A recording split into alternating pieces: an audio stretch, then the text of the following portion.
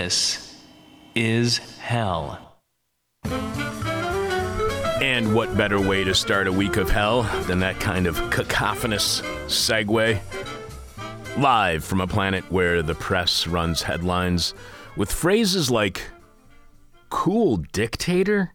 This is hell, and that's what we are talking about today. A cool dictator. By the way, someone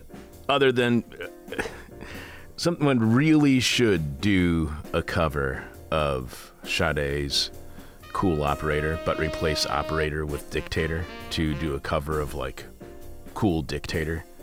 And maybe we can get Weird Al to do it. But what the hell is a cool dictator? Maybe it's just me, but if you are acting like a tyrannical authoritarian, suppressing the rights of the people and subverting democracy, that is definitely not fab or funky or fresh or groovy or fly or fat or lit or gnarly or rad. Even your grandfather's bee's knees or cat's meow. It ain't that either. I'm sorry, but taking control of every branch of government and then sending the military out to the streets to work hand in hand with police to use a firm hand against the civilian population in order to rein in gang crime and violence. I mean, that does not sound all that awesome to me.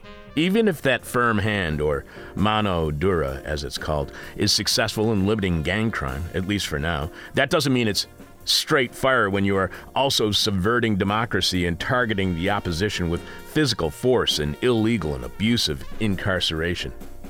If that's not bad enough, let's say this cool dictator was so cool he invested $200 million in his country's money, his country's COVID aid money, into Bitcoin, an investment that of course went bust because libertarians are dangerously not as smart as they think they are.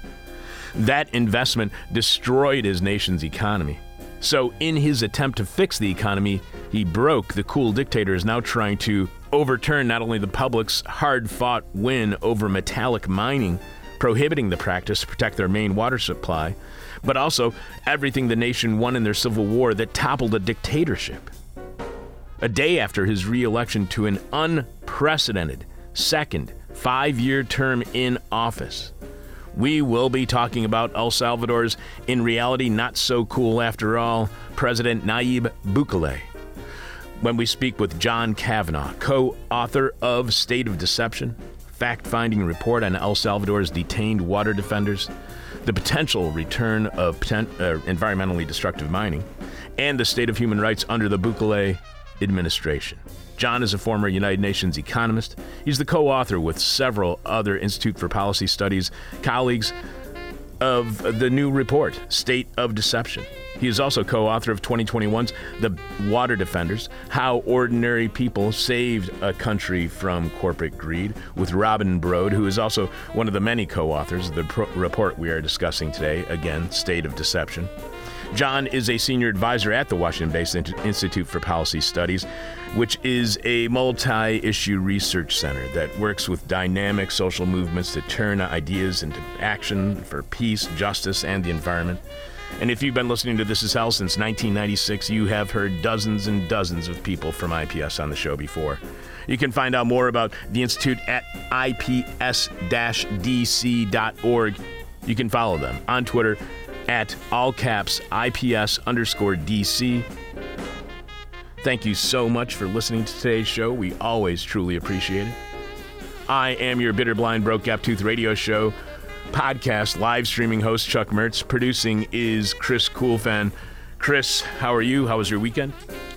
Not the most exciting, but I had a nice time going door to door about talking about people that bring Chicago home. And the one insightful thing about that was I went back near my old neighborhood where I grew up, and so some of the folks there, they like Bring Chicago Home, and they're very angry at their economic state. They're angry that their money's going to wars in Palestine and stuff like that, which the anger is justified.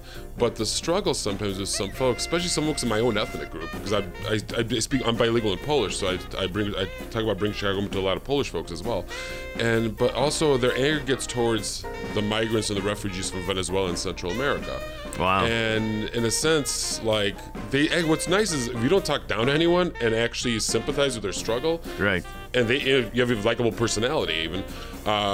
They do, not all, but a lot of them do end up listening to you. And so there's like 3 people I actually talked about Venezuelan sanctions, climate chaos, stuff like that. So I take pride that actually open up some minds, but at the same time, it's like, should I be angry at some of those people for thinking this way? Probably to some levels, but at the same time, I'm happy that I'm able to at least open up some minds and see what the real root of the problem is, and it's not the migrants coming here.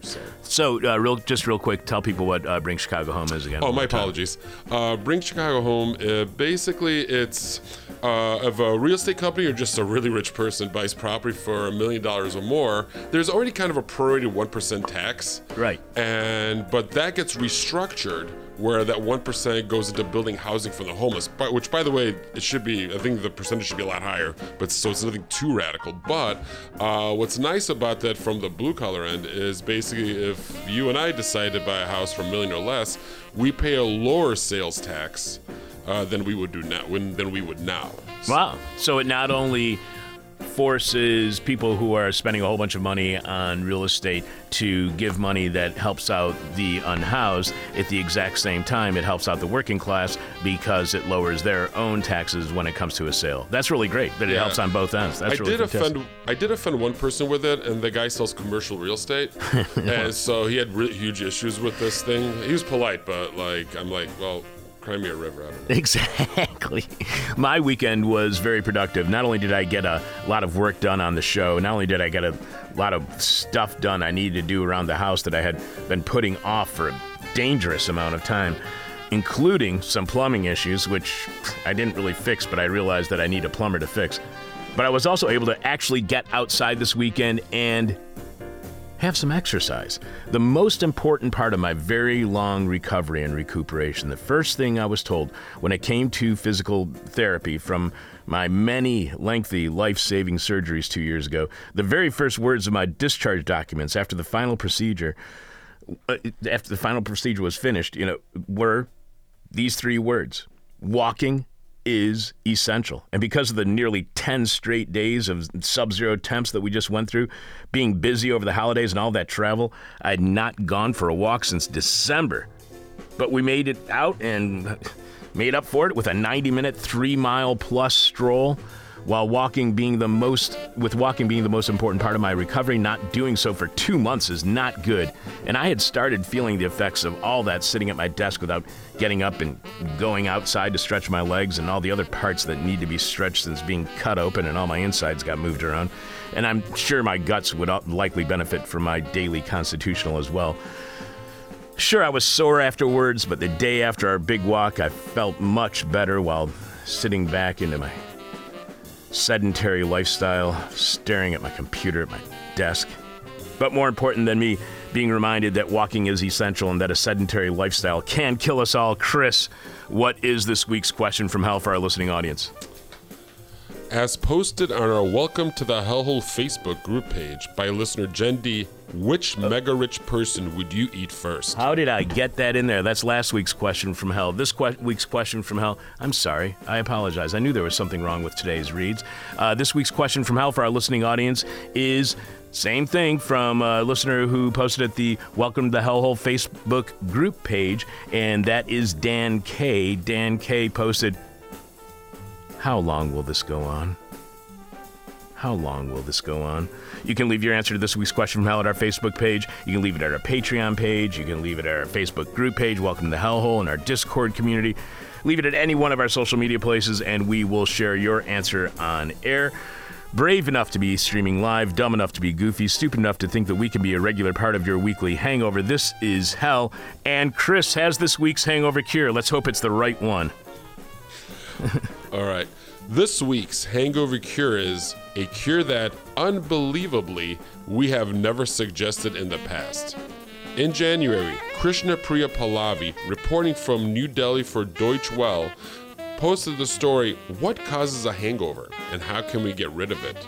Krishna writes, one study has found that an effective way to speed up recovery is to, quote, have a poo. Krishna explains, the reason is that ethanol stays around in the stomach and intestines for a long time after consumption. from where it continues to be absorbed into the bloodstream. The authors of the study call this intestinal drinking.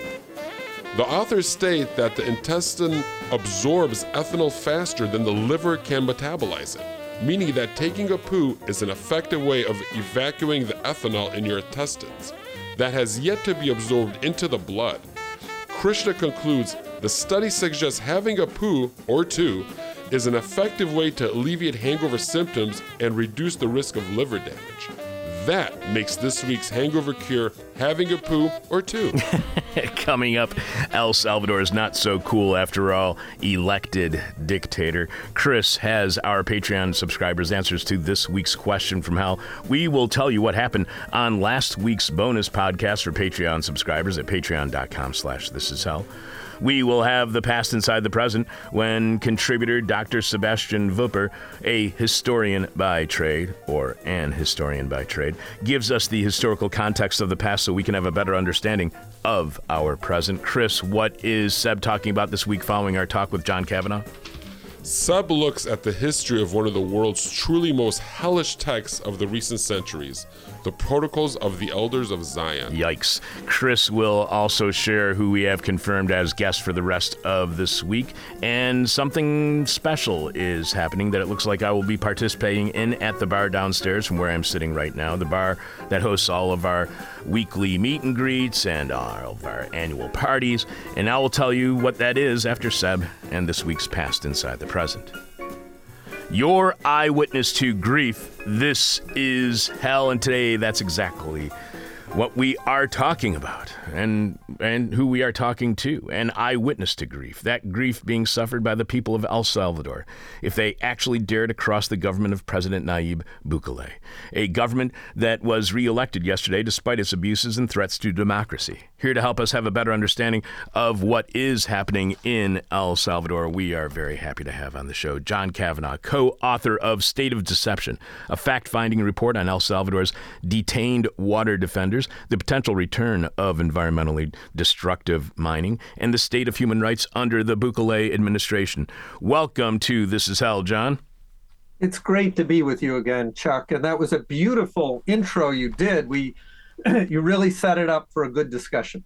Well, let's start with all of these stories, the headlines yesterday on Sunday before the votes were even being counted yet. All of the stories I saw on the day before yesterday's election were labeling President Nayib Bukele of El Salvador a cool dictator, either in headlines or somewhere in the body of each and every one of the articles I found, to the voters in El Salvador, John, and maybe to the media too.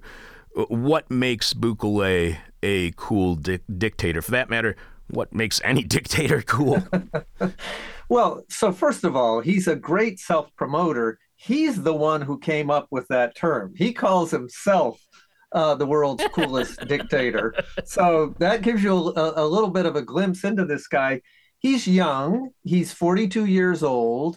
He wears nice polo shirts. He wears a baseball cap backwards.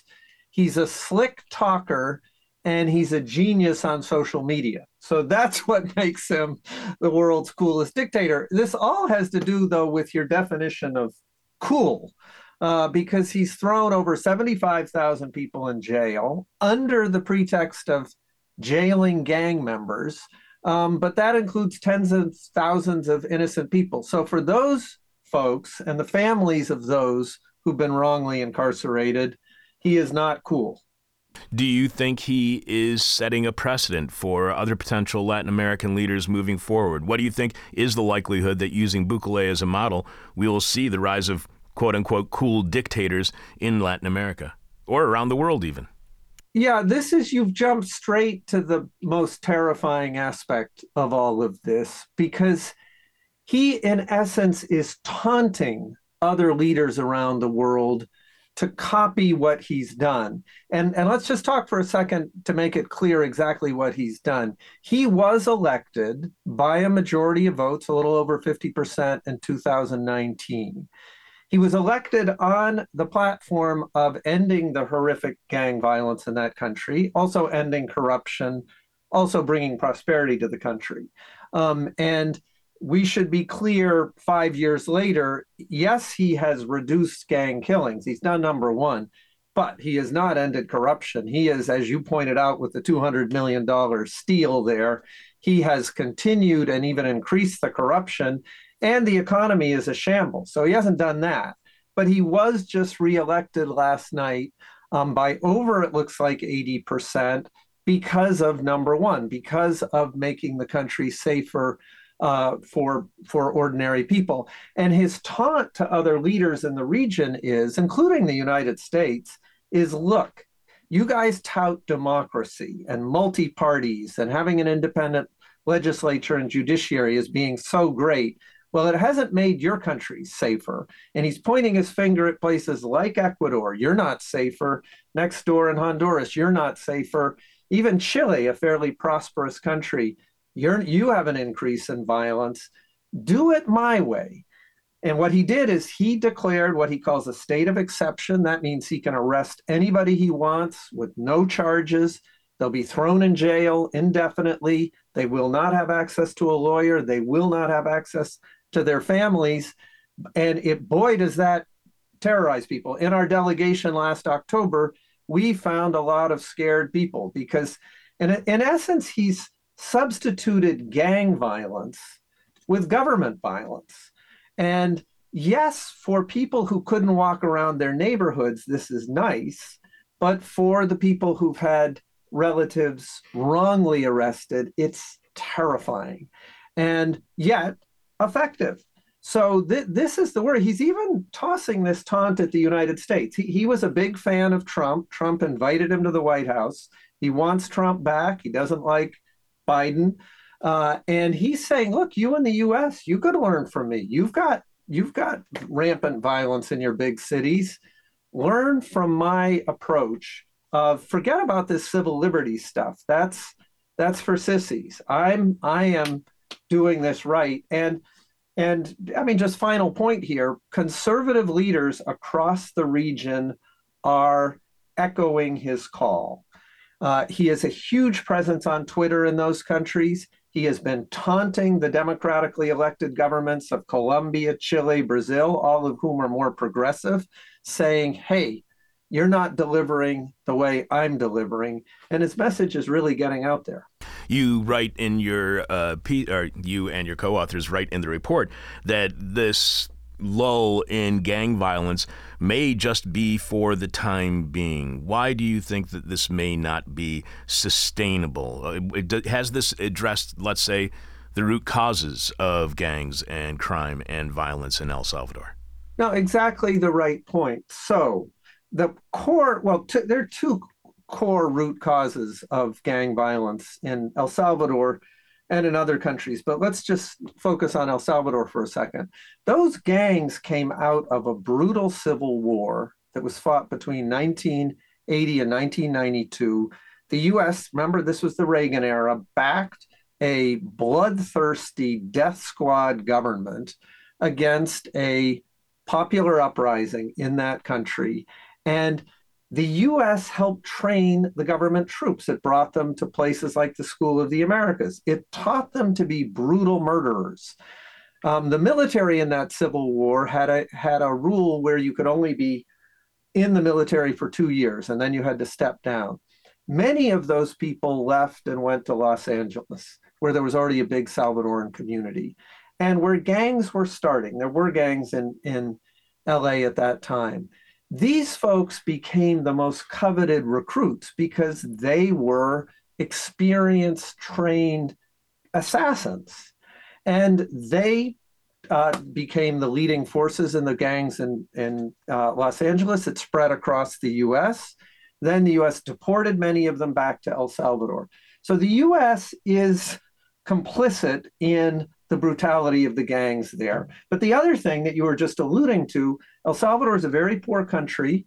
It does not have many industries or good viable livelihoods. Bukele said, I'll create a Bitcoin city. I'll create jobs that way. That went bust.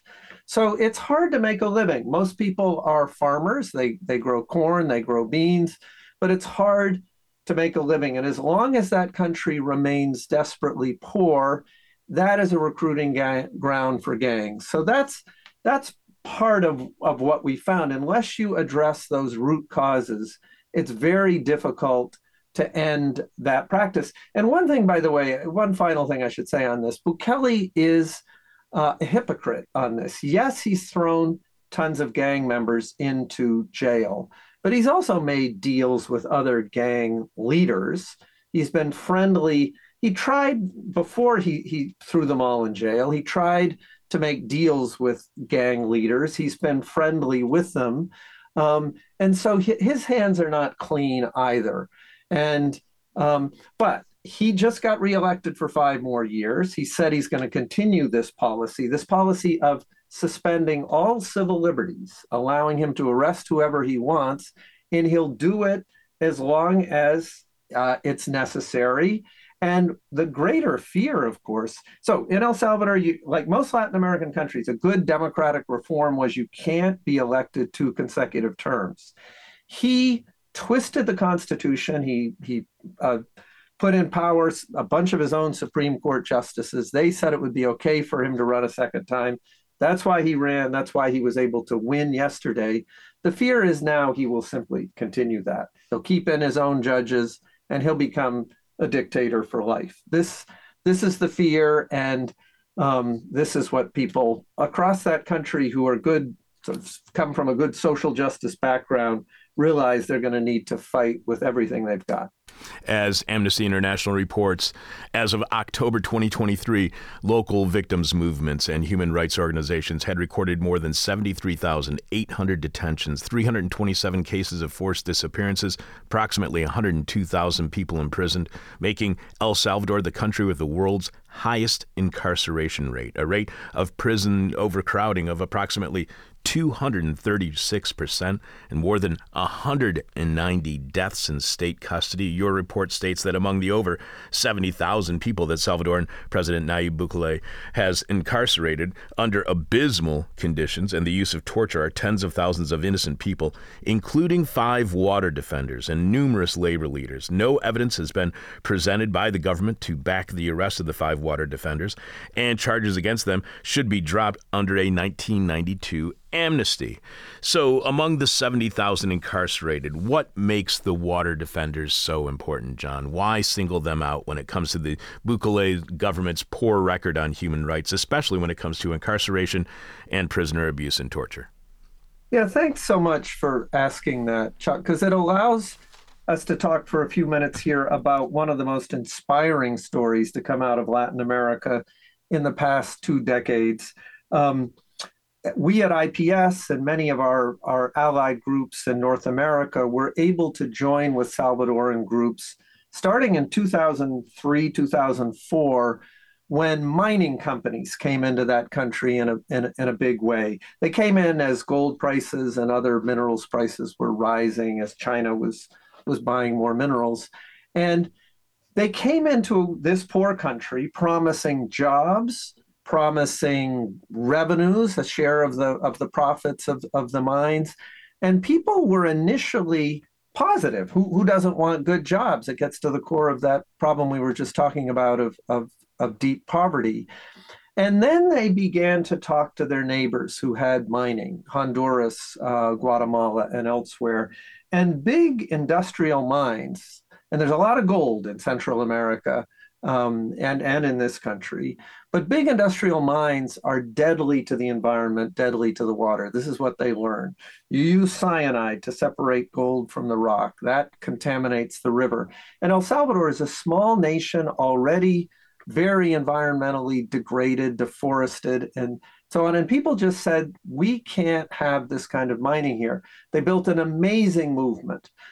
They had created, we helped create a group called International Allies that worked with them. They convinced people in the communities to oppose mining. They built a national coalition, and they began the push to create a piece of legislation that would make El Salvador the first nation in the world to ban all mining to save its rivers. And in 2017, in a historic vote, they voted, their legislature had been convinced, it voted unanimously to ban all mining.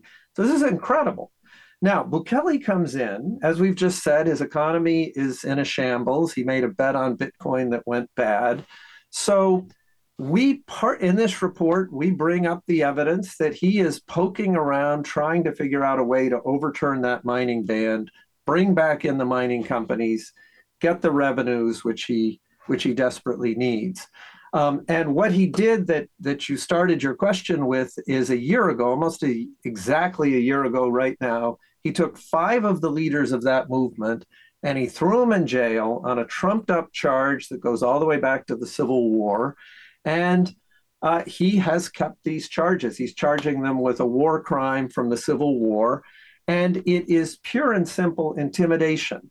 He knows that he can stay a cool dictator so long as he can keep the opposition down. And he knows he may be able to get back into mining so long as he keeps that opposition down.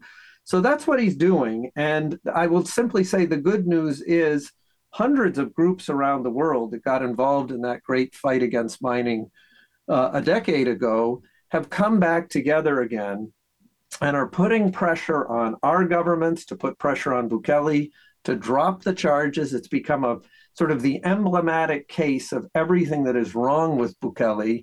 And we're trying to make it, and our allies there, enough of a nuisance so that Bukele will just say, I want this to go away, drop the charges. So this will remain. This is, if you will, the human face of the horrors of Bukele. He's also arrested 17 labor leaders and other civil society leaders. And we are very worried that now he's got free reign for another 5 years. He's going to throw more civil society leaders in jail. And a whole lot of groups inside and outside the country are going to fight hard to make noise about that. Chuck, one thing that's disgusting in this is when Bukele started these mass arrests, the Biden administration critiqued him. They made noise. They said this is wrong. They said you're subverting democracy. But starting about 5 or 6 months ago, they shifted course and they privately admit they just decided the criticism wasn't working. And so they began an open embrace, if you will, of Bukele. And so they are not complaining. They claim they care about civil society leaders. They don't want them in jail, but they've shown us no evidence that they're backing this up. So part of the campaigning right now is not just inside El Salvador against Bukele there, but in the US, in Canada, and other countries on our government saying, do not stay silent in the face of this tearing apart of democracy.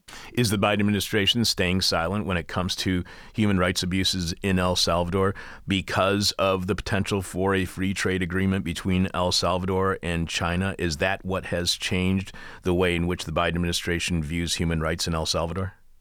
Yeah, well, I hate to say it. I mean, and this would be true of Biden, but most U.S. administrations in the final year before a national election here. So we're coming up on a big election, Biden versus Trump. In that final year, often the U.S. government changes policies to try to create the best climate for reelection. And in El Salvador, I think that there's 2 issues. You've picked up one, which is that the U.S. wants its, quote, allies in Latin America not to get too cozy with China.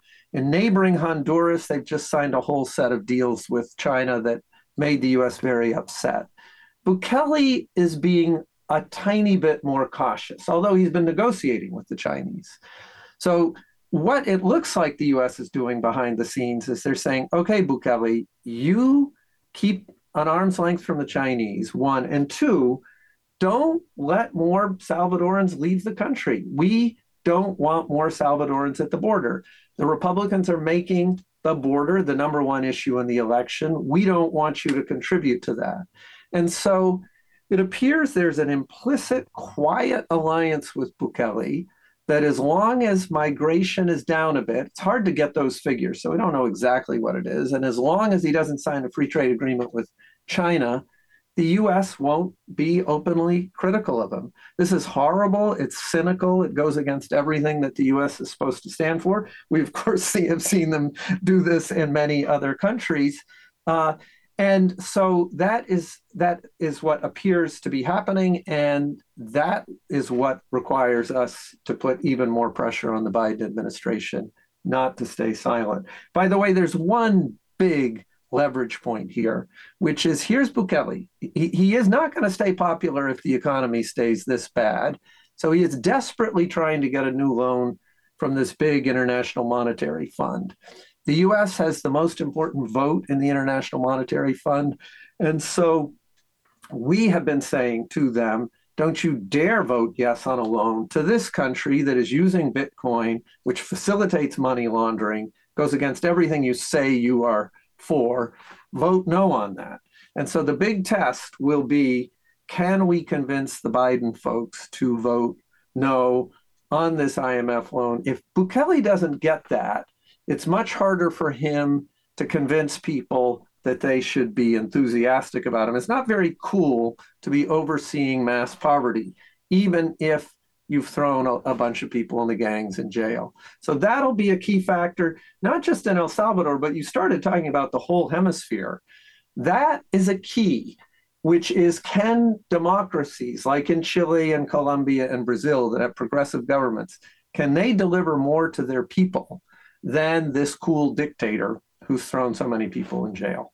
So has the public in El Salvador, do you think they've just changed their mind when it comes to metallic mining in the country? I mean, here you have Bukele, who's telling people that he supports this kind of mining. It's a hard-fought victory by activists in El Salvador to get that kind of mining prohibited only 7 years ago, 2017. So has the public just shifted on metallic mining because they're so desperate right now due to the collapse of the economy, which was contributed by Bukele and trying to have investing so much of COVID money, $200 million in COVID money, into Bitcoin. So is this absolutely necessary because of the economic situation in the country? And and because of that, has that made the public just change their mind? No, here's some good news, which is that there's no indication that the public has shifted their opinion on mining. There have been a couple of polls, public opinion polls there. I mean, the last big one was 2015. It showed 80% of the public opposed to mining, not only because they knew all the environmental horrors that come from it, but also they had been educated around the business model here, which is these big mining companies come in, they take all your gold, and they only give you back 2% of the profits. It's a piddling amount compared to what they are getting themselves. So the public also knows that this does not bring prosperity. And by the way, 1% of that goes to the federal government, which Bukele will keep and put in his pocket. 1% goes to the local government. So for the majority of people in El Salvador, they get no benefits from gold mining coming back. So every indication we have, there was massive education done, very brilliant, beautiful, popular education by the social movements there, by the environmental movement there. So people get it that gold mining is a bad thing. It will be unpopular if he tries to bring it back. And that's the best thing we all have going in this fight to keep metals mining out of there. One other thing about Bukele, and cool dictators everywhere, even uncool dictators, they care about public opinion. Bukele wants to be popular, and therefore a key to preventing mining from coming back is making it clear that that is highly unpopular. He knows that this adoration of him, over 80% of the people who voted for him, could flip around pretty quickly if he does things which are unpopular. So that's what the groups on the ground there and our international allies are trying to lift up, is to really make it clear why this would be extremely unpopular. And this is where history is so fascinating, Chuck. As you know, one of the great things about El Salvador is a history of dynamic social movements on the ground. Many of them have been scared into submission by Bukele. Their leaders have been thrown in jail. This is going to be a really tense period coming up to see if he throws more of them in jail. But they're dynamic, they're strong. They did a brilliant job in this education campaign against mining. And this could go either way. And it's why it's important for people to continue to be involved in this work with El Salvador and to continue to put pressure on whatever government we have here in the US that it not go along with the coolest dictator in the world. Has the global negative reaction that you write about, and you mentioned the worldwide negative reaction to the water defender's arrest, which we'll be getting to in a little bit more, but has that global negative reaction had any impact at all on the Bukele government or their popularity? Or did he turn that condemnation into a rallying cry for the people of El Salvador to vote for him? Well, so he has, I mean, it's interesting. There's no simple answer to that. On the one hand, you are right. Whenever people criticize him, he pours a huge amount of money into clever social media. So he goes after the attackers. Congressman Jim McGovern of Massachusetts has led the human rights critique of Bukele, and every time he speaks, the Bukele people just massively, the trolls come out and go after Jim McGovern. However,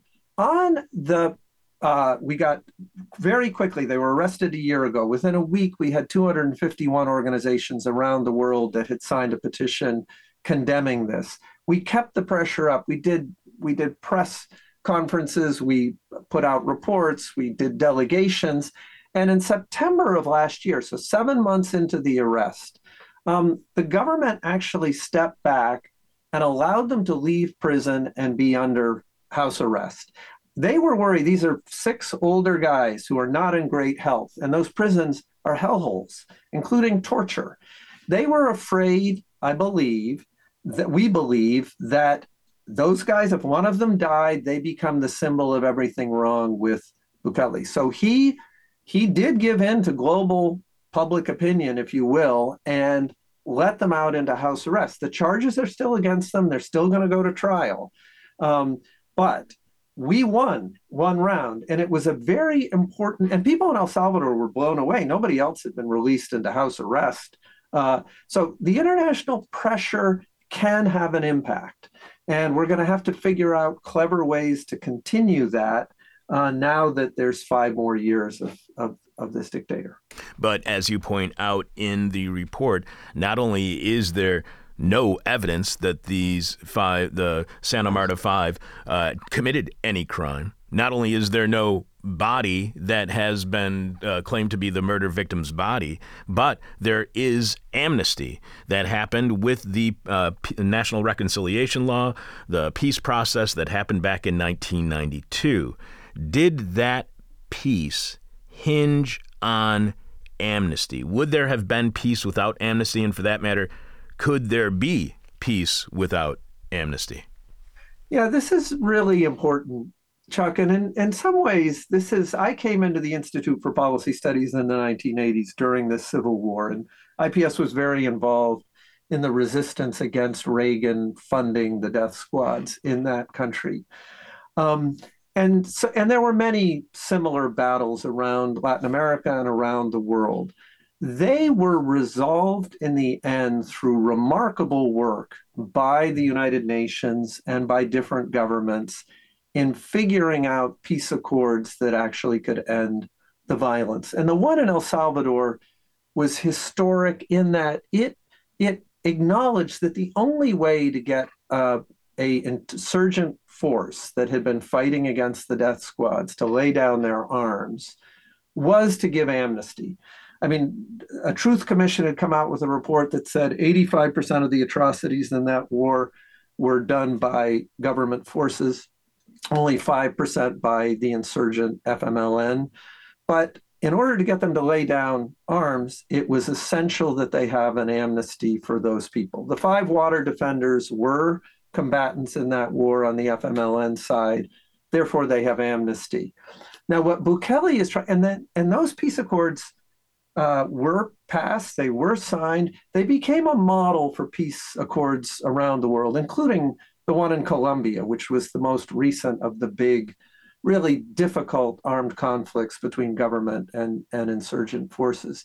They're extremely important in bringing societies together that have been torn apart by civil war. Bukele's approach is they're a sham. and that civil war was a sham, and it divided the country, and we should throw out the peace accords and get on with our lives. Anyone who has spent time in El Salvador and other countries, South Africa, Colombia, other countries that have been through horrible civil wars, knows these are essential to build a peaceful society and to get people through the trauma of civil war. So this case is also a fight over that history, a fight over the importance of peace agreements and sticking with them. And these five are the next stage, unless Bukele drops the charges, which is our demand. The trial is going to be a trial over these peace accords because they should just be thrown out because of this amnesty. And Bukele's people are going to argue that it's a sham. And so I think the world's attention again is going to get focused in on this because El Salvador is a tiny little country, 6.3 million people. And yet, as we've just said, Bukele, the dictator, has become a symbol for the right around the world. This trial will become a symbol for the larger fight as to whether or not internationally agreed upon rules can stay in place. The similar thing is happening right now, of course, in Gaza, where the South Africans have brought a case under the United Nations Genocide Convention of 1948. The Israelis are trying to rip that up. The South Africans are putting it forward. And it's critical. That one is critical for Gaza, but it's critical for the broader world and what kind of world we're building and what kind of rules we believe in. Likewise, this trial is critical for saying that peace agreements that end brutal civil wars must be respected. We are speaking with John Cavanagh, co-author of State of Deception, a fact-finding report on El Salvador's detained water defenders, the potential return of environmentally destructive mining, and the state of human rights under the newly re-elected Bukele administration. John is a former UN economist, a senior advisor at the Washington-based Institute for Policy Studies, and you can find out more about the Institute at ips-dc.org. Follow them on Twitter at IPS_DC. So does the policy of supporting Bukele have bipartisan support here in the States? Can we vote for support for Bukele out of office in the U.S.? Does the 2024 November election have any impact on what he might be doing over in his next 5-year term in office? Yeah, absolutely. So if Trump is reelected, he will embrace dictators around the world. And Bukele is one that he truly admires because of his skill. Trump thinks he's good at social media. He has a lot to learn from Bukele, but he admires him. So if Trump comes in, total support, and it will be a very hard period for people who care about human rights defenders in El Salvador. Biden's reelected.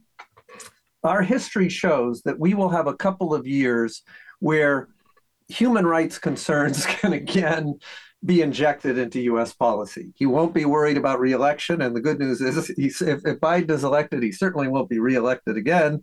He can't be here. And so there will be much more openness to the criticism that his policy is duplicitous, that it's ignoring human rights, that it's ignoring civil society at the core of any democracy. And so our hope would be, our hope is to keep the pressure on through this year, but if Biden is reelected, to see it as an opening for the U.S. to again change course and become critical and withhold aid if he is putting more and more people in jail, if he's continuing this state of exception.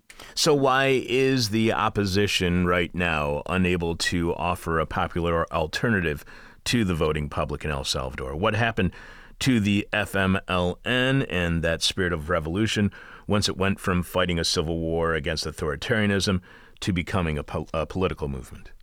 It's an interesting question. They did finally win the presidency, the FMLN, twice in 2009, 2014. It was under an FMLN government that the mining ban was put in place in 2017. However, they did not significantly address either the issue of gangs. They didn't reduce gang violence by much. and they did not really increase the economic viability of the country. So they however, they did do some amazing things like the mining ban. When it came to the elections, you had, old candidates who did not have particularly new ideas from both the traditional left-wing FMLN government candidate and on the right. And then you had this young, dynamic guy who'd been the mayor of San Salvador and who was incredibly savvy with social media. The older parties weren't. And he appealed to the youth. He won the youth vote massively, and he became president. Both of those parties, the left and the right parties, have atrophied. There has not been the dynamism that there needs to be. And I think in a way, we're watching the end of a whole several decades of politics since the end of the Cold War. Many of those old parties that have not been dynamic, have not adapted, have fallen by the side. I think the brighter future, and Salvadorans are looking at this, is look at the parties that put dynamic presidents into power in Colombia, Gustavo Petro and Francia Marquez, Chile, Brazil. These are governments rooted in worker rights. They're rooted in an environmental sensibility. They're rooted in a sense of gender equity and reproductive rights, and so on. Not reproductive rights in Brazil, but dynamic new movements that have taken power. If so, people in El Salvador are looking at those movements to see how they could adapt. And I think you'll see new formations emerge. Whether the FMLN can adapt to that and be central to it remains to be seen. But there's a thirsting of younger people for a new politics that is more broad in that sense. Labor, environment, women's rights, the full spectrum of issues. If Bukele is opposed to El Salvador's democratic institutions that were created from the peace accords that were won by the revolutionaries in the Civil War, is Bukele for a reinstitution of the governments prior to peace, of those dictatorial governments? Is this the old power structure reasserting its dictatorial power? And are El Salvadorians, are they even nostalgic for that time, seeing it was sure problematic when it comes to democracy, but at least they were more safe and secure? We have to be honest that traditional left and right governments across the hemisphere have largely failed, mainly pursuing more free market policies over the past 40 years. So there's enormous public disillusionment with them. Is there a desire to go back to the horrible dictators of the 1960s and 70s? I don't think so. So I think that Bukele is trying to seize on this moment to say, we've had 40 years of failure of traditional politics. I'm going to try something new. And I think I can deliver to you both security and prosperity. I think where he will fail and where he will, and the public will turn against him, is he has no viable plan around prosperity, and he is corrupt. So part of the trick of the next 5 years is getting those stories out that you started the show with about his corruption. There are many cases of corruption. Once the people see him stealing money and failing on the economy, they will turn against him. But right now, yes, El Salvador was the country most affected by gang violence. And the fact that he has greatly reduced that gang violence makes him popular for now. Many of the voters in El Salvador yesterday were saying to people who were interviewing them, I cherish this security. I don't like some of the other things he's doing. I don't like him throwing people in jail who are innocent, but he needs more time. So he now has more time, and I think it will be a time that will show he can't deliver on the other things. And when more and more news comes out about torture and abuse in prison, I think that popularity will fade. But this is a marathon. This is a long struggle, not a sprint. And the good news is social movements in El Salvador and internationally they're used to marathons, and I think they're up for this one. You mentioned how the crime and violence are a lingering legacy of the Civil War. Is crime and violence due to neoliberalism as well? And if so, how can neoliberalism cause this crime, this violence, and this surge of gang activity? Yeah, so absolutely. In El Salvador and across Latin America, these policies since the Ronald Reagan era of the 80s, some down there they call it neoliberalism, some people call it free trade, but it's a set of policies that favor the private sector, that favor corporations over the rights of people and over a strong government regulation. It has been an utter failure everywhere, and it's been an utter failure in El Salvador. And so anybody, I mean, what we're in a very bizarre moment now where anyone who says they're opposed to that, like this, extreme libertarian in Argentina, Milei, he comes in and saying neoliberalism did all this, I'm going to do it super neoliberalism. So as opposed to Bukele, who simply says he doesn't claim to have any economic magic except for Bitcoin, which didn't work. He's more just focused on the security issue. But deep down, people care in a country like El Salvador deeply about two things, both security, but also an economic future for themselves and their children. Neoliberalism, and he is largely continuing those policies, can't deliver. We now have 4 decades of evidence on that. So that is where I think he will fail. And the people who will succeed are ones that put together new alternatives. And I really do think that Lula's trying to do this in Brazil. Petro is in Colombia. It's very hard because they don't have big majorities. And Boric is trying to do it in Chile. They're all, though, have big neoliberal forces in their legislatures who are fighting against them.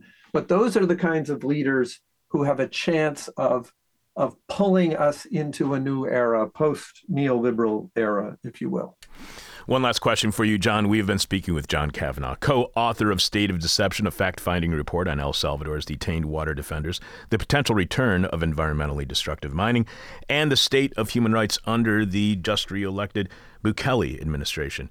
John's a former UN economist, senior advisor of the Washington-based Institute for Policy Studies, co-author of 2021's The Water Defenders, How Ordinary People Saved a Country from Corporate Greed. You can find out more about the Institute for Policy Studies at ips-dc.org, and you can follow them on Twitter at IPS_DC. One last question for you, John, and as always, it's the question from hell, the question we hate to ask. You may hate to answer. Our audience is going to hate your response. You write that in the, overall, we were shocked at the level of fear, suffering, and corruption in El Salvador. Fear because the detentions are so arbitrary and sudden that many parents fear their teenage kids could get picked up. At least in the north of the country, as mentioned, this fear has led to increased out-migration to the United States, particularly by youth.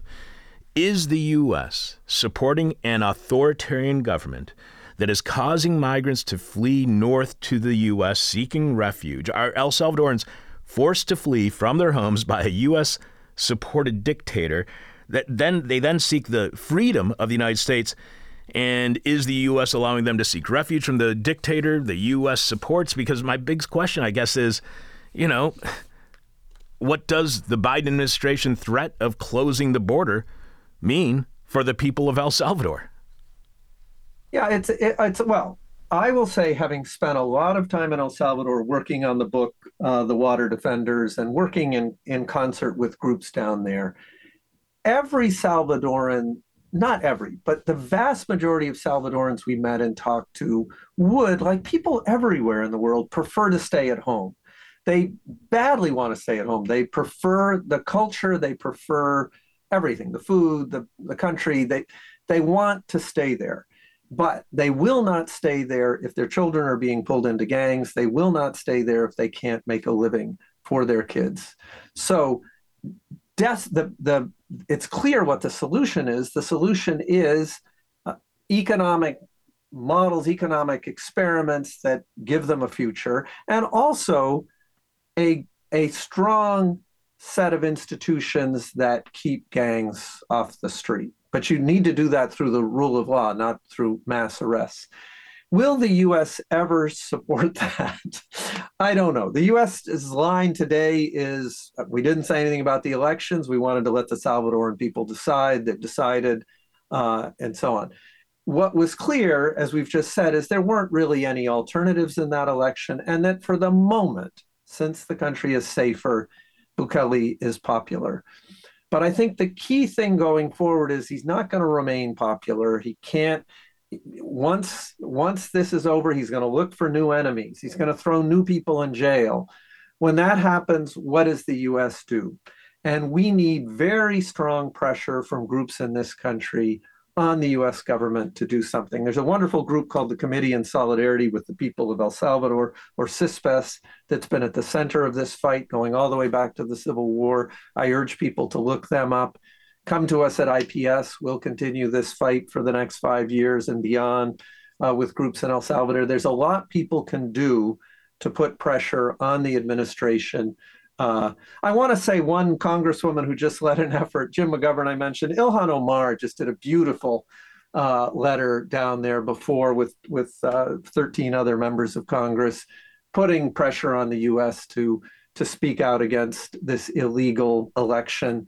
And she, of course, got a massive response by the Bukele people, all sorts of trolls, but she's used to that. So there are a lot of heroes in this as well, both in El Salvador and here in the United States. And I really urge your listeners to get involved. Many of them have been involved going all the way back to the Civil War, so thank you. But there's a lot more to be done. John, I interviewed for a job in the late 80s at CISPES, and I made the mistake of dressing up as nice as I could, the best clothes I had. And so I showed up, and everybody's wearing jeans and T-shirts. They didn't give me the job, and I asked them why on the phone, and they said, because you look too much like an FBI agent. You know, we brought the co-founder of CISPES, Angela Zambrano, wonderful lawyer from LA, on this delegation. And it was beautiful to hear her stories from that era. But I'll tell her that she made one big mistake, which was not to hire you. Well, John, I wouldn't be here today if she had. So thank you so much, John, for being back on the show. Really appreciate it. You know I'm going to annoy you in the future. Great to hear your voice again, sir. And have a happy New Year. Great to be with you. Thanks so much, Chuck. Take care.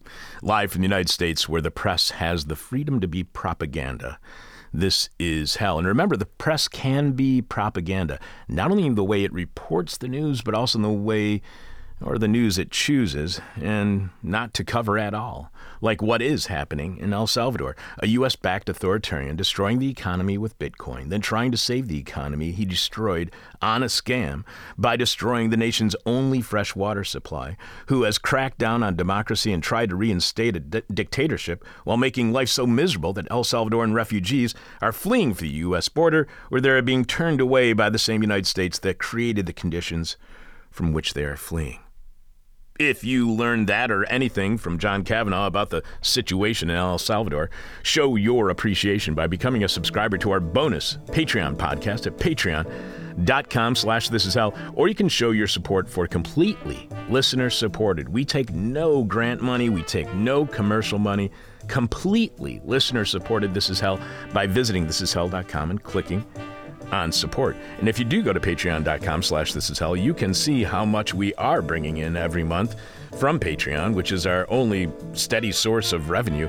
So you know, if you go there, you'll be able to tell we definitely need your support on our most recent bonus Patreon podcast at patreon.com/thisishell. Yeah, I got COVID. Not like right now, I just tested positive for COVID during the interview with John Cavanagh. But I am definitely suffering some post-traumatic stress, if not more, than not only having the virus, but also having to live through those earliest years of the pandemic, and from the ongoing pandemic that has killed around the same number of people in the U.S. since early October as Palestinians have been killed in the war in Gaza, which is not an insignificant number, and those are not insignificant lives, no matter what the establishment media and the establishment, government, leadership, and its media want you to believe. So immediately after listening to today's show, you can go over to patreon.com/thisishell, subscribe to our weekly bonus pod, and hear my rant on how I have COVID. And the way I'm still suffering from COVID is probably the way you are still suffering too, whether you realize it or not. Also, last week on Patreon, we played an interview from 2 weeks before the U.S. invasion and occupation of Iraq.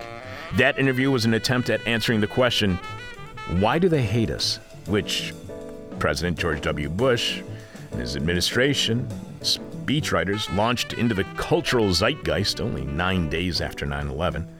Nobody was asking such a dumb question that revealed the nation's willful ignorance of everything beyond its borders. That is, until W used the bully pulpit to bully the world with the declaration of his forever war, which we are still fighting to this day.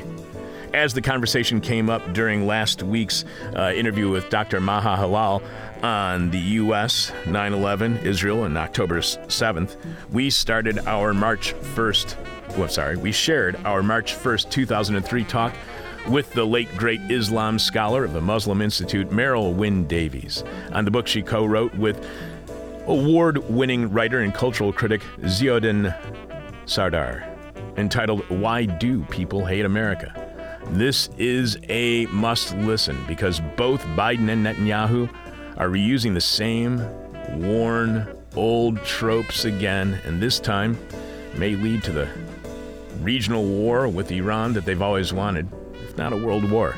But the only way you can hear me rant about how I still suffer from COVID, and I'm betting you are too, but you may not know it, and a 2003 interview on why they hate America, whoever they are, it doesn't really matter. We keep using the same old excuses for wars on the Middle East.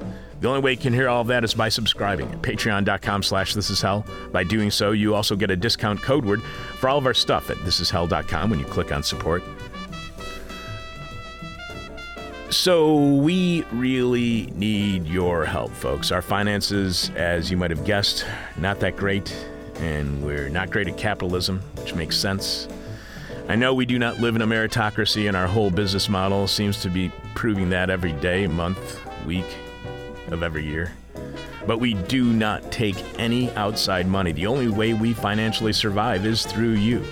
And that survival is increasingly suspect. So please show your support for completely listener-supported This Is Hell by going to thisishell.com and clicking on support and seeing all the ways you can help out your friends here at This Is Hell. Chris, what is this week's question from hell, and how are our listeners responding on Patreon? The question from hell was brought forth by Dan K from the Welcome to Hellhole Facebook group. The question is, how long can this go on? And my apologies again, Chris, for giving you the wrong question from hell earlier. And I should have caught that earlier. That's on me as well. The first answer is from Keith, who wrote, "Oh, this is just getting started." All right. And Keith again, same person, wrote, "Until morale improves." All right. And another one, Keith is pretty repetitive. It is, Keith wrote the third one, "If you have to ask, then you can't endure it." All right. Bruce wrote, "Imagine a fire in a fire pit. The fire ends when all is reduced to ash. The response to your question is that this goes on until all is reduced to nothing. Of course, we could pretend to be the willful creatures that we advertise ourselves to be and just stop. Imagine that." Kind of poetic. And I'm starting to wonder if Keith is Bruce as well. And then Tom wrote, "I'm afraid you'll have to be more vague than that if you want a direct answer from me." That's a good one. David wrote, "Until the end of human existence." Okay. Jeff wrote, "To quote Grandpa Joe, as long as it takes." Keith makes a comeback here, and he writes, "Until the sun mercifully becomes a red giant." Now that's a good answer to the question from hell. Dan wrote, "You got something better to do?" Neil wrote, Is that Dan K, by the way? Yes, it is. It says the same person. Yeah, it is actually. Yeah. Left the question from hell at our Welcome to Hellhole Facebook page. Go ahead. And Neil wrote, "Until Punxsutawney Phil predicts a nuclear winter." Very timely on the Groundhog Day thing. Very nice. Any more? And last one is from Essential, and they wrote, "To collection." Really? That's what they wrote. Okay. The person with our favorite answer to this week's question from hell, as always, wins their choice of whatever This Is Hell merchandise they want. You can see all of our stuff by going to thisishell.com and clicking on support. You can leave your answer at our Facebook page, facebook.com/thisishellradio. You can post it on our Facebook group page, Welcome to the Hellhole. You can direct message it to us via X at thisishellradio. You can post it in our Discord community. You can email it to us at chuck@thisishell.com, or if you are a subscriber, you can get first crack at answering the question every week at patreon.com/thisishell. But we must have your answer by the end of this week's show, when we will be announcing the winner following Jeff Dorchin and the Moment of Truth. Chris, what is Jeff talking about during the Moment of Truth this week? Jeff drags the atheists to Jesus. And now it's time for the past inside the present with Dr. Sebastian Wupper, when he gives us the historical context from the past so we can have a better understanding of our present. Take it away, Sebastian.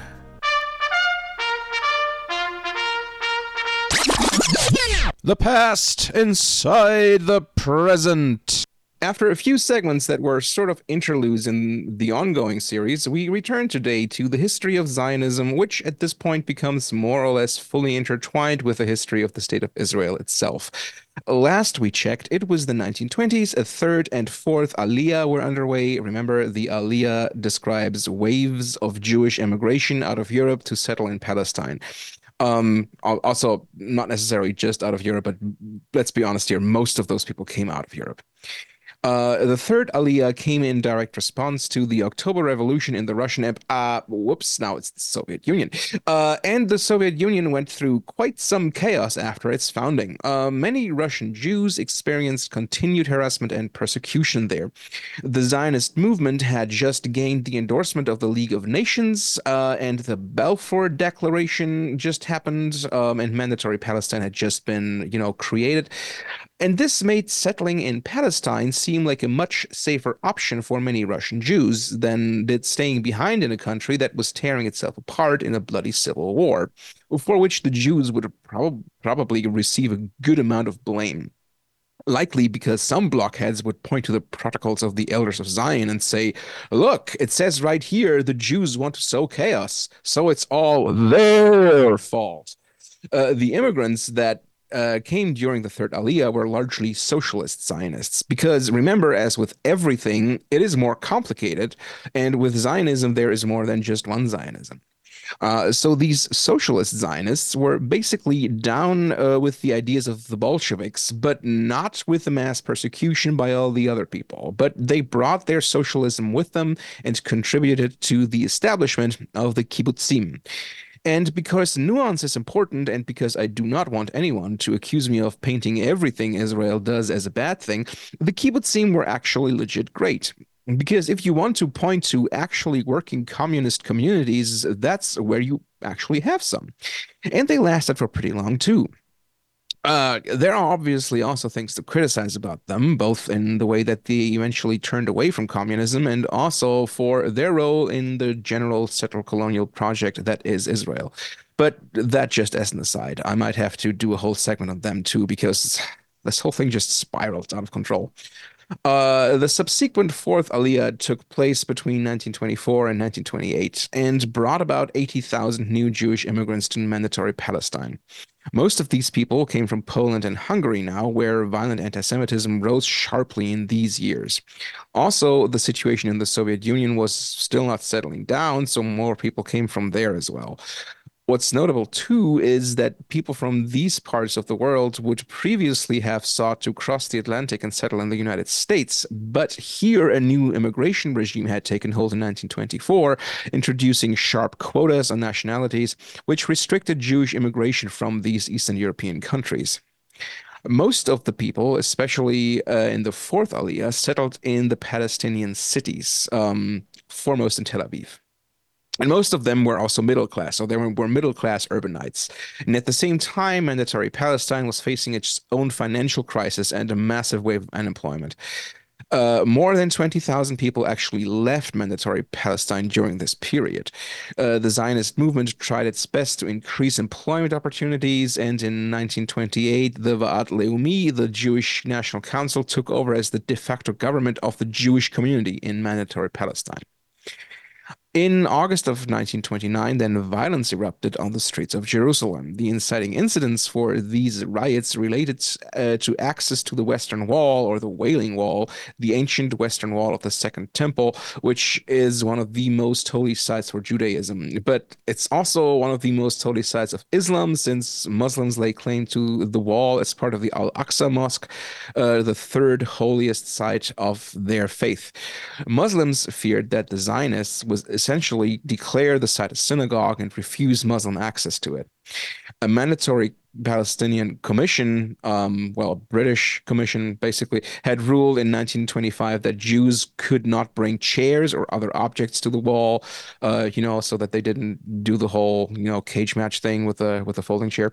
This disgruntled some Jewish folks. More Orthodox Jews would bring room dividers since they like their religious gatherings strictly segregated by sex. And this was, for the most part, ignored by the authorities. But in 1928, Orthodox Jews again brought room dividers, and this time the authorities did not just stand idly by, and a kerfuffle between police, onlookers, and worshippers ensued.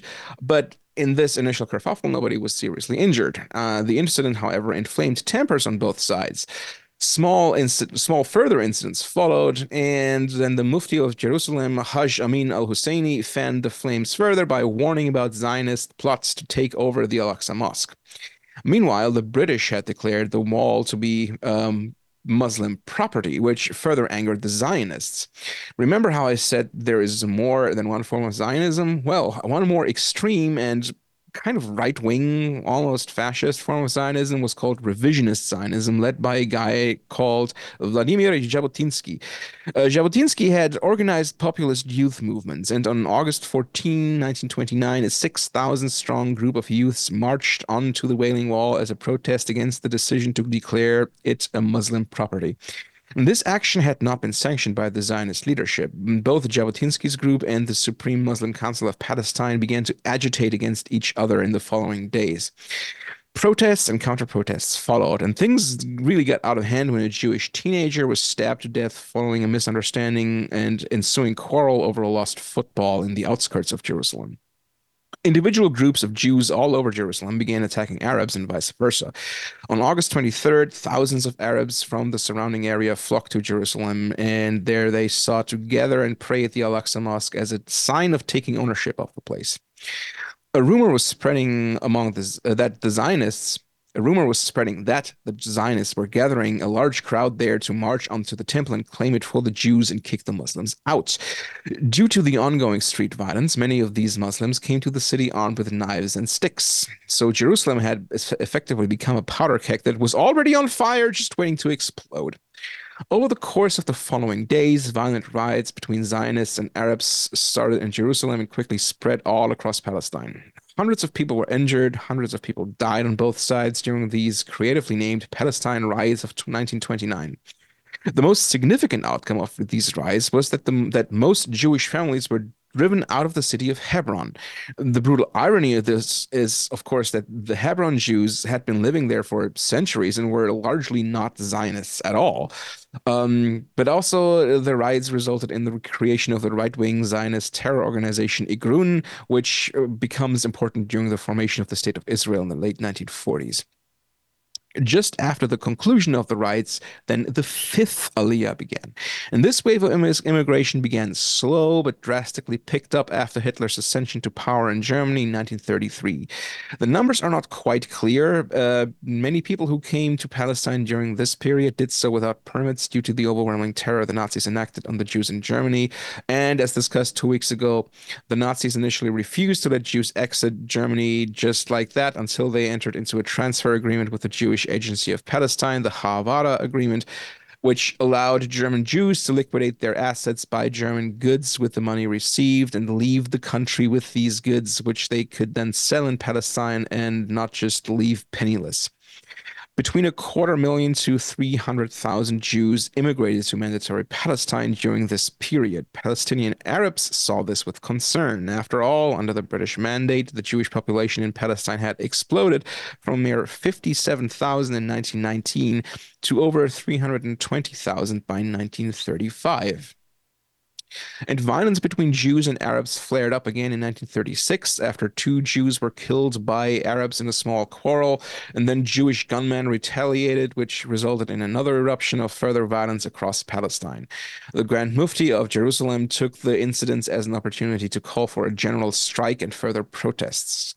The strike lasted from April until October 1936. The Arab leadership sought to force the British to give the Muslim community some political concessions. The primary demands were a prohibition on further Jewish immigration, a prohibition on the transfer of Arab lands to Jews, and the establishment of a national elected representative government. The Brits conceded a few things to the Arabs, but also threatened to put Palestine under martial law, and they also began to crack down on open protest.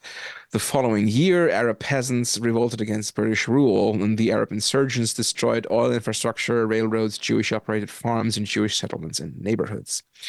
The Brits responded with further escalations. The British Army and Palestine Police Force clashed with protesters, sometimes in open combat, but the Arab side in the conflict was far from homogeneous, and internal fights ensued there as well. Some of the British leadership feared the conflict within the Arab camp could result in an inter-Arab civil war. This period was then again very creatively named as the Arab Revolt of 1936 to 1939. More than 5,000 Arabs and 300 Jews died in the riots. One of the outcomes was that the mandatory government gave more power and official support to Zionist militias. Another was the collapse of Arab leadership in Palestine and a widespread British-led disarmament of the Arabs by confiscation of weapons from Palestinian Arabs. In his 1999 book, Righteous Victims, A History of the Zionist-Arab Conflict, Benny Morris cites Ben-Gurion, stating at the beginning of the riots that, quote, "The Arabs are fighting dispossession. Their fear is not of losing land, but of losing the homeland of the Arab people, which others want to turn into the homeland of the Jewish people," end quote. The British rulers, in response to the riots, but also in response to growing tensions between the greater powers in the world in 1939, decided to try throwing the Arabs a bone. During the revolt, the British Peel Commission had considered separating Palestine into Jewish and Arab partitions. The Arabs outright rejected the plan, and the riots continued. And after the riots, the Brits needed Palestine to remain quiet and, more importantly, to not join with the emerging Axis powers in the global conflict that was brewing on the horizon. In the very creatively again named White Paper of 1939, the British leadership limited Jewish immigration to Palestine to 75,000 for the years of 1940 to 1944. And in 1940, the British High Commissioner prohibited further Jewish land acquisitions. And this effectively closed Palestine for further Jewish immigration. But due to most other countries in the world also closing their doors to Jewish immigrants, the Jews of Europe were now stuck in a place that in the following years would gear up to physically destroy them. And the conflict caused by Jewish immigration to Palestine was still smoldering. And now Chuck has been frantically pointing at the clock for 3 minutes, so we'll return next week with the Arab-Israeli War and the foundation of Israel. Maybe this time I can actually keep that promise. Well, Sebastian, it's always great to hear your voice. I hope you're enjoying your new year in Michigan. Anything new, newsworthy in Grand Rapids? What's the big local news story right now? What's the big news story? I don't know. Something about gunshots somewhere in the suburbs. It's not a lot of things going on here. Have you had a chance to watch local TV news yet? We don't really have TV like that. I mean, I guess I could if I find it online. Yeah. Yeah, something like that. Because I'm telling you, local TV news in Michigan is something to see. I mean, on Google News, I occasionally see this MLive. Yes. stuff where I'm like, really? Like, who cares? But It is pretty much who cares stuff. Great to hear your voice. Talk to you next week from Thursday. Next Thursday, because we're not doing a Monday show next week. Right, next Thursday. Okay, gives me some more time to prepare. Talk to you then. All right. Bye. Pretending to know what I'm talking about since 1996. And wow, did I do that while discussing El Salvador today with John Cavanagh. This is Hell. Chris, who are our upcoming guests on this week's show?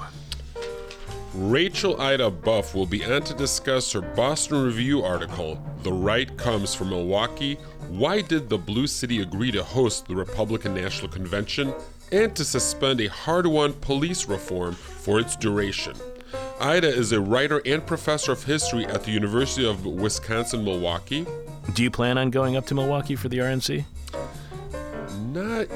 I'm planning to protest the DNC, but the RNC, I haven't thought about that actually. Because I've actually talked to quite a few people during office hours who said that they were making plans. As soon as they announced the dates, they were already making plans up in Milwaukee, and that every hotel and everything was already sold out. So, oh wow, it's going to be huge.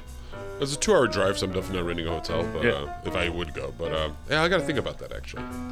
The next guest after that will be Bruce E. Levine.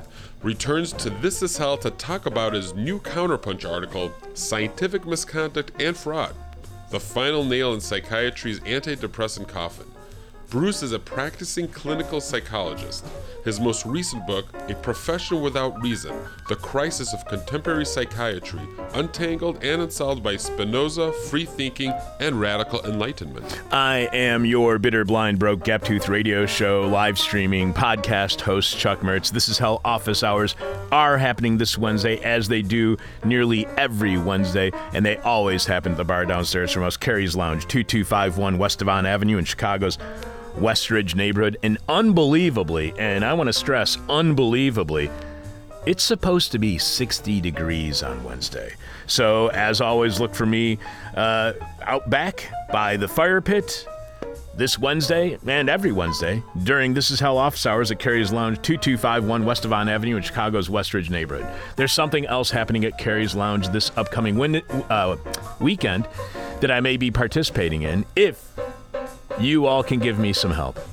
There's some big football game or whatever this weekend, the name of which we are legally not allowed to mention, as its name is a profanity against all that is good on this earth.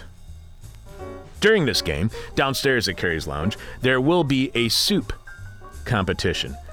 The soup competition, let's call it a bowl, as a soup does come in bowls. This soup bowl, I guess, begins at 5 p.m. You, the tasting public, will then vote in several categories with winners named at halftime of whatever that football game is called. It doesn't really matter. I mean, you're there for the soup. That's Sunday, February 11th. Doors opening at noon. If you want to participate, bring your own soup. Entries are due by 5 p.m., which brings us to how you can help me. I have been attending this event for many, many years and have never made a soup despite having been requested to do so on a lot of occasions. This year, the pressure is really on, and I think I'm going to actually do it this year, but I need suggestions on what kind of soup I should make, because I was looking through all of my cookbooks at my house. I got one called 500 Soups. I couldn't find any that looked really good. So send me your soup suggestions. And recipes if you got them, to chuck@thisishell.com. And if I win with your suggestion or recipe, I promise I'll split the prize with you, whatever the hell the prize is.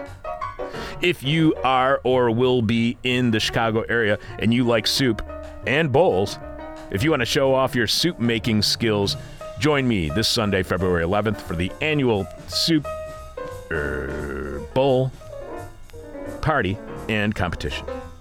The news that scares the news. This is Hell. My demon is on my butt. My demon talks to me in profanity like a sailor. And my demon tries to knock me down.